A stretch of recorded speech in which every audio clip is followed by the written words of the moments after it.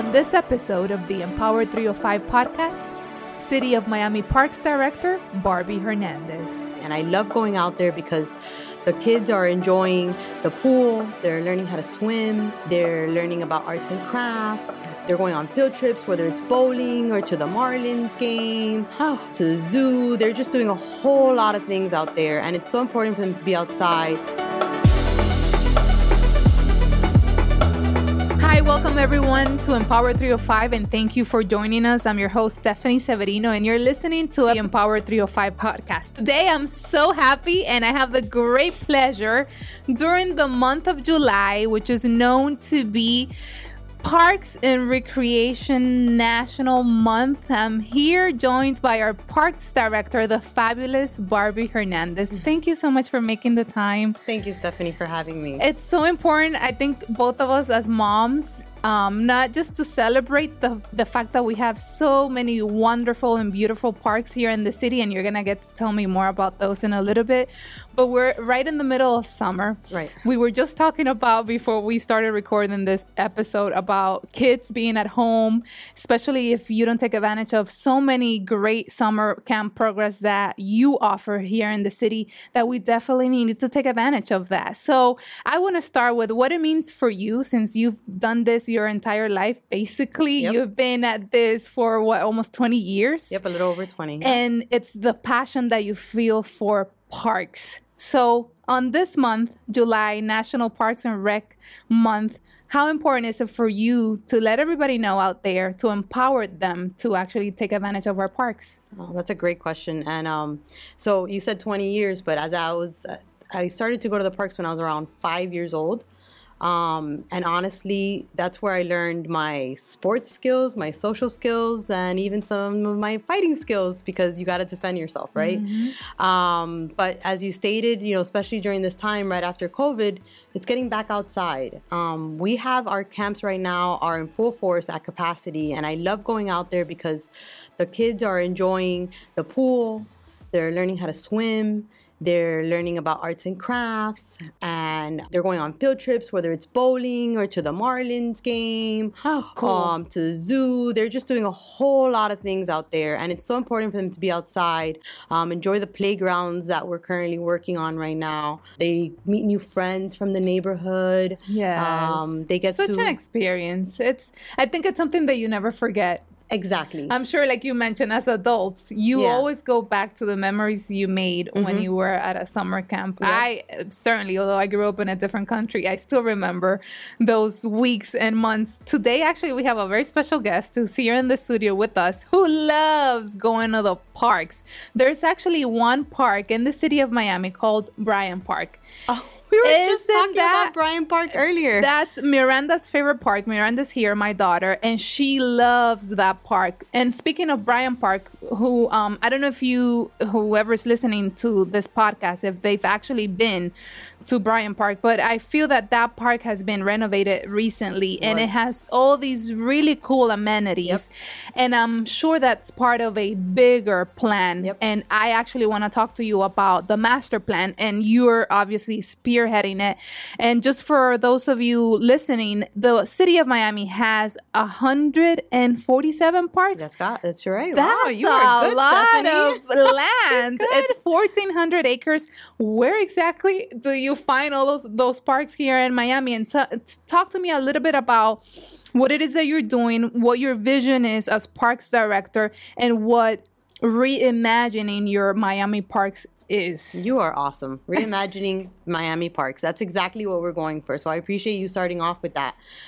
So one of the things, so you mentioned Bryant Park. I'm going to go over there. It is a wonderful neighborhood park. In District 4, right? Yes, with Commissioner Reyes. We were just talking about what a great, perfect park that is, because it has a little bit of everything.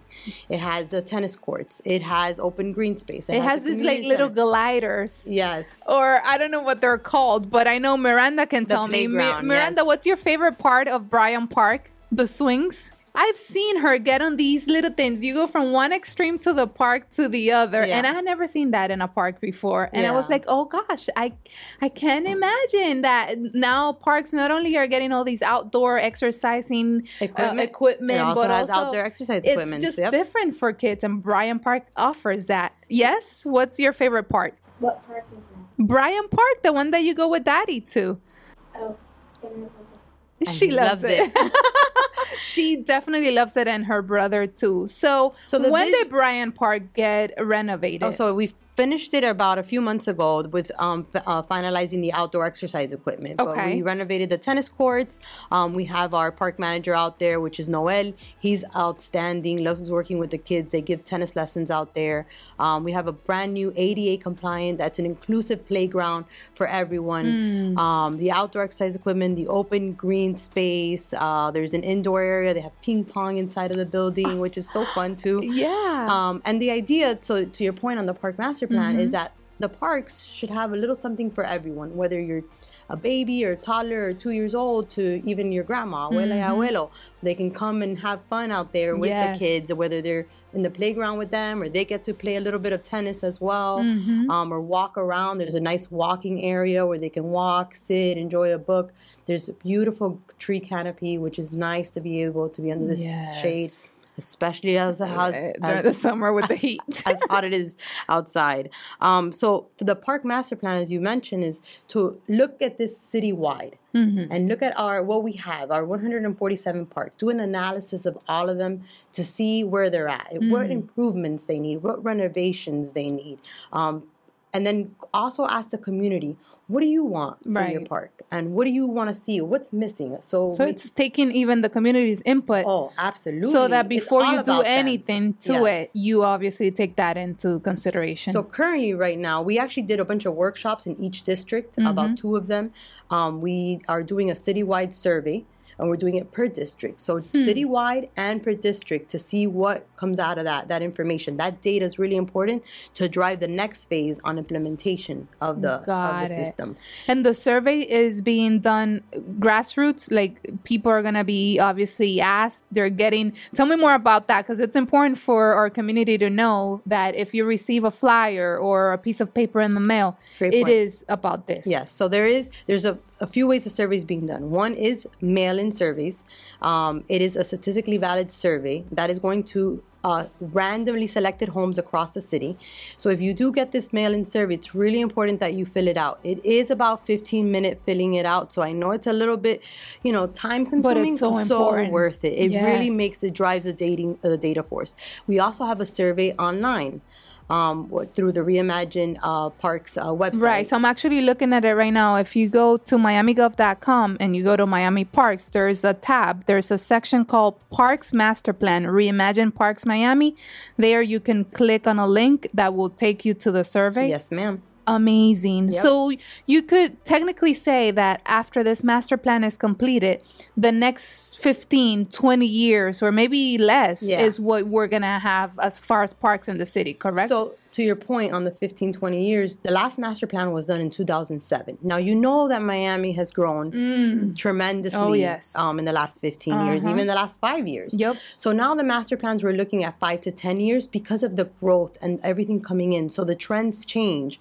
So for the next 5 to 10 years, yes, this will set us for the next 5 or 10 years. And even on the 7th year, start working on what updating do we need. And it's not such a big change. It's a little change because it's not so long, like 2007. Right. So basically, as part of this master plan, you're gonna start seeing, and when I say you, I mean you listening at home or on the go, the parks around your home, or if you go to an area to either work or to visit a friend, some of those parks will begin to look different as we go through all the construction. For example, not too long ago, I went to Shenandoah Park.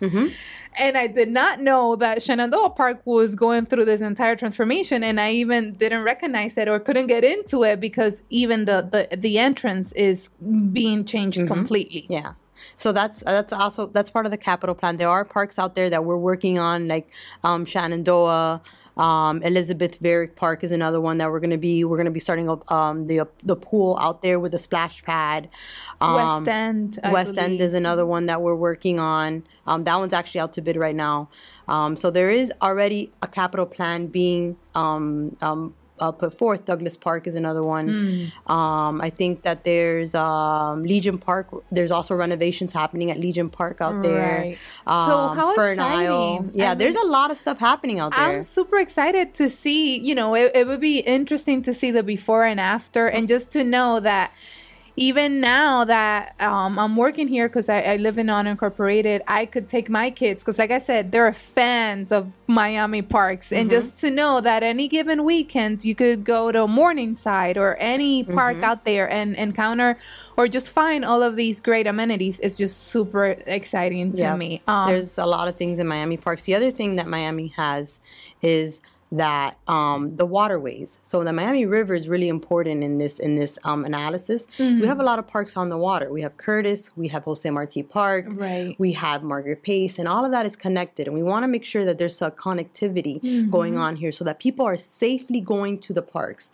They don't have to go in the middle of the street, or they don't have to go through this traffic. We're trying to do this greenway as well. So I want to point out that one of the unique things that I've learned in the last 2 years of being here is that Miami's parks are beautiful, and the water with the parks are just such an intricate part of the uniqueness that we have. Right. And it's not just the interconnectivity or interconnectedness, but the resilient also aspect of it. Because I know Jose Marti, for example, is also going through a renovation, or part of that renovation will include a resilient component, so that we make sure that as, we see maybe the levels going up, or we see changes happening, that we're ready to make sure we have Miami parks for everyone and forever. I know you have a lot of different, I would say, divisions under parks. So you have the aquatics division. I am such a big fan of Grapeland Water Park.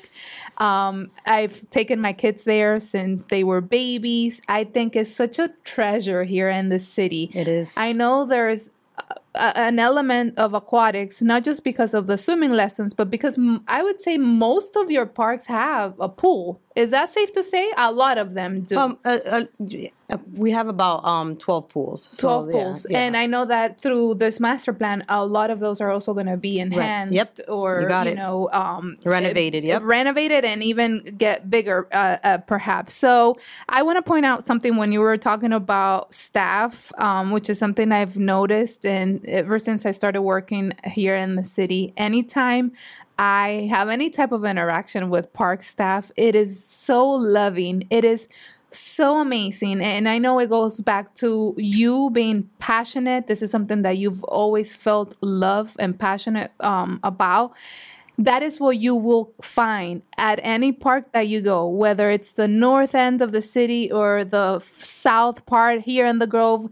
Every single one of those people not only take care of your kids while they're at a summer camp or whatever program, but you literally feel that what they do is what they truly love. So Stephanie, you hit the nail on the head. The team out there, the park staff that's out there, they going out there to each park, the way I grew up in a park, a majority of them had that same story where they were able to walk to their park and spend the time at their park. And if it wasn't for that park, where would we be today? And so they were able to find and their energy, because we know that kids have energy. A lot of energy was what would we do without parks? And so the team out there, they work with their hearts. They love what they do, and every time we all get together, you can just see it in their eyes that they really enjoy it, because they know what it does for the community. It brings the community together. Especially during this time that we just went through. People wanted to come back outside. They wanted to go back, open the park. Yes. And the staff were like, let's go. We want to come back to work. We desperately needed it. And so, honestly, a big kudos to the team out there, because they really, when they do anything, whether it's in aquatics or the senior citizens or the field trips or summer camps or the arts and craft. Or you also have the therapeutic therapeutic. Sandra DeLuca. Anything they do out there, it's just they do it really with their hearts. So they really believe in this, and we know how important it is to the community. So Yes, thank you for pointing that out. Of course, because I also know that that's a reflection of you. Obviously, you're leading this amazing team of people that want to make a difference. Like I said before, parks is such an intricate but such an important aspect of everyone's life. When you're a kid and you become an adult, then you take your kids. It's like I said before, what would we do without parks? Because that is where you go to take a breather, to just relax. Life can get so fast and so complicated that that's like our escape. At least that's how I like to think of it. So I just want to say thank you, Barbie, because I know how busy you are. I know that you have your vision. I know you are such a hard worker to make sure that during your time here, all of these plans that you have come to fruition. So I want to thank you on behalf of the entire city. Thank you so much. And I hope that everyone listening enjoys this episode of Empower 305. There's a lot of information out there that you guys can find online. If you go to Miami Parks, they have their own dedicated webpage. So please go on there so you can learn a little bit more, get empowered, enjoy our parks. There's a lot of them out there.